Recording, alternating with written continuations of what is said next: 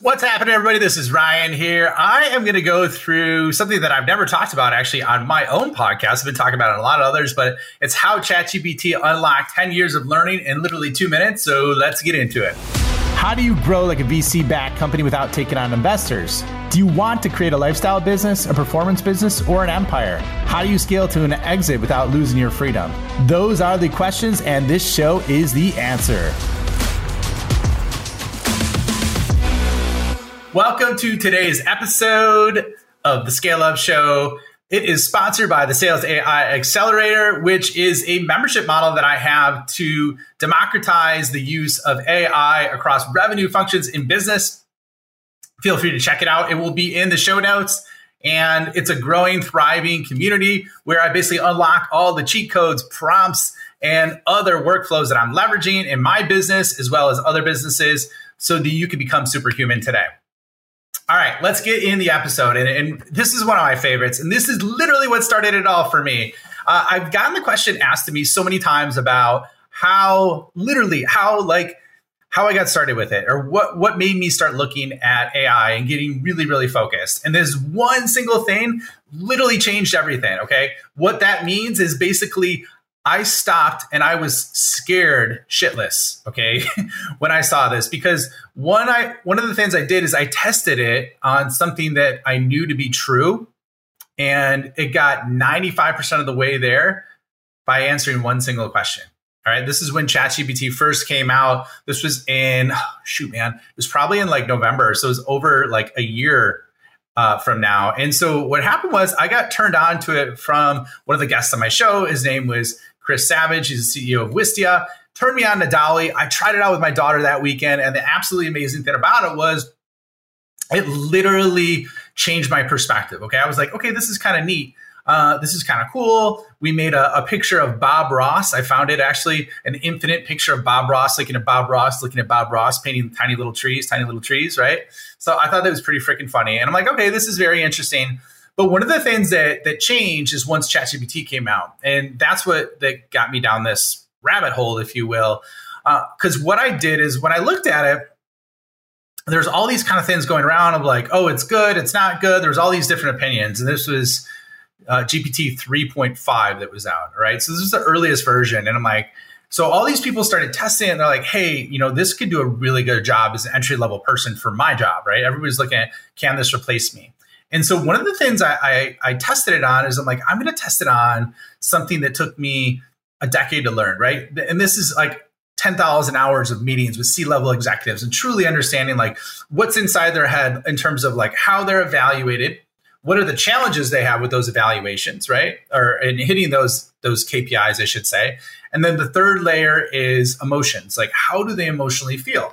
Because the way I look at it is if you understand how someone's evaluated, the challenges they have in hitting those, as well as the emotions they have, if you understand that stack, that 3-level stack, very good, what's going to happen is you'll be able to sell and market to them very easily because you understand from the inside out, what they're feeling, what they're experiencing, and what they're going through. Okay. So I'm going to walk you through the 3 prompts that I use to leverage that. And I think you'll be blown away with just trying this because you could customize it or use it for anything.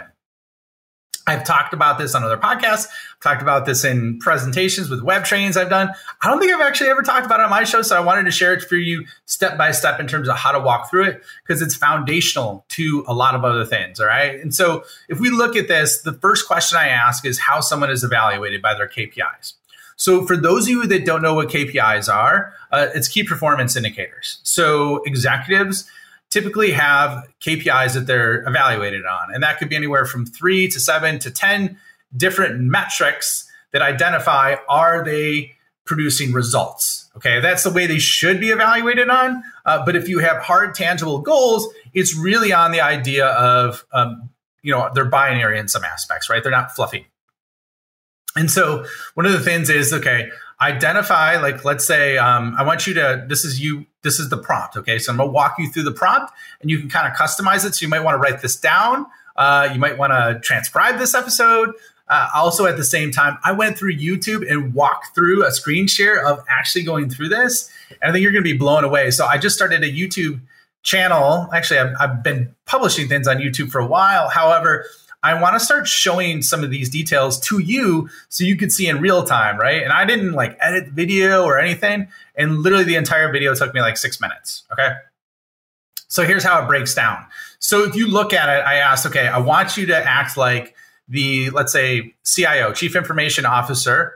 So you have the title, right? I want you to act like this of a Chief Information Officer at, let's say, a SaaS company, right? Let's say at a SaaS company that is publicly traded and is between 100 and 3 million in revenue, right? So what I'm doing is I'm forcing the AI to go inside the mind of that persona, right? So then I said, give me the top 5 KPIs you're evaluated on, right? So then what it did is it broke it down, the top 5 different key performance indicators that role is evaluated on, all right? So went through that. So that's step 1, that's prompt 1. Okay, so what it's gonna do is it's gonna break down those evaluation metrics. So the goal is if you're selling or marketing, if you could align your solution with improving those evaluation metrics, you're going to be already way ahead of everybody else, right? And the more specific you can get with like the company ownership structure, the title, and then the revenue range, that helps understand or identify really the key area of growth that company is in, because there's different priorities at different stages of company growth. Okay, so that's step 1. Step 2, all right, let's go through is and this is super simple. What are the top 5 challenges you have in hitting those KPIs, right? And then identify the state of the market, okay? And what I mean by that is I use the example of the top 5 challenges you're experiencing in a down market with high inflation, right?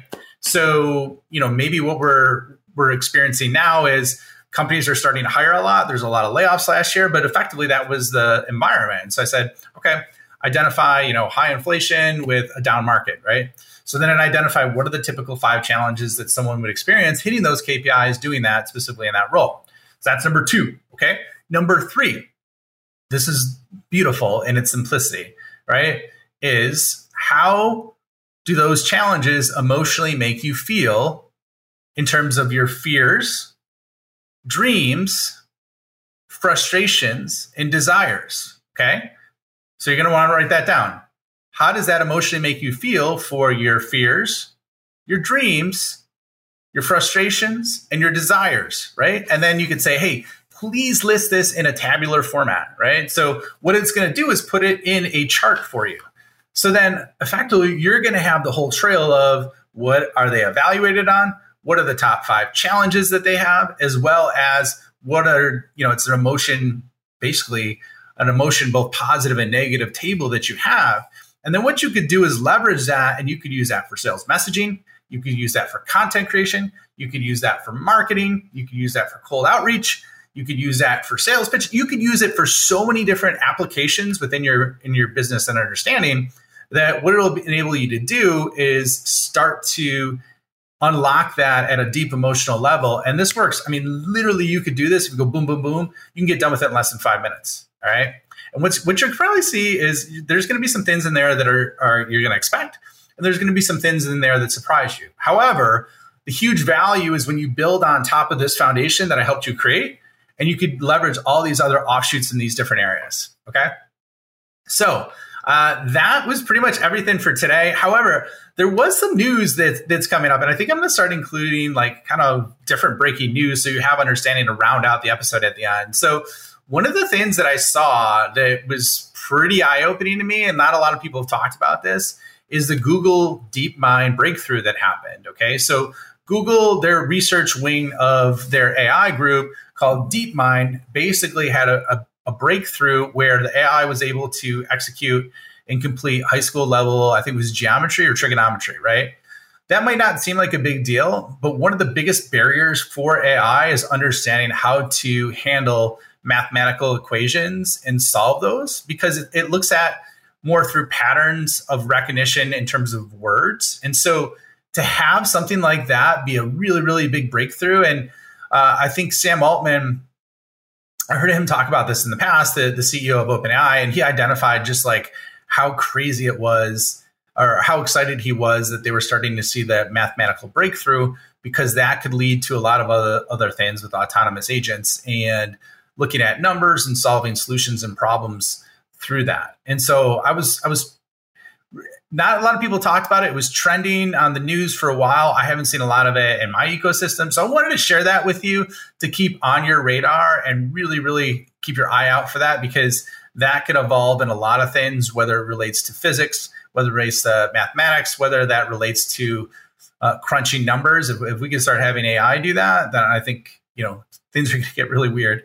Not that they haven't over the last year anyways, but anyways, really enjoy you joining me today. If you could do me a solid and check out my YouTube videos that I'm starting to post and let me know what you think. Like, reply in the comments. I want to start really, really getting feedback from you so I can fine tune this and give you what you want in terms of delivering at the highest level for my community. So check it out. It's just under my name, Ryan Staley. I'm going to be publishing more explainers on there, and I'm really leveling up the production for that, because I think it's hard sometimes to show it in context, not in video. And I love doing video and showing those because it's super, super fun. So anyways, hope you enjoyed this. I will see you all on the next episode.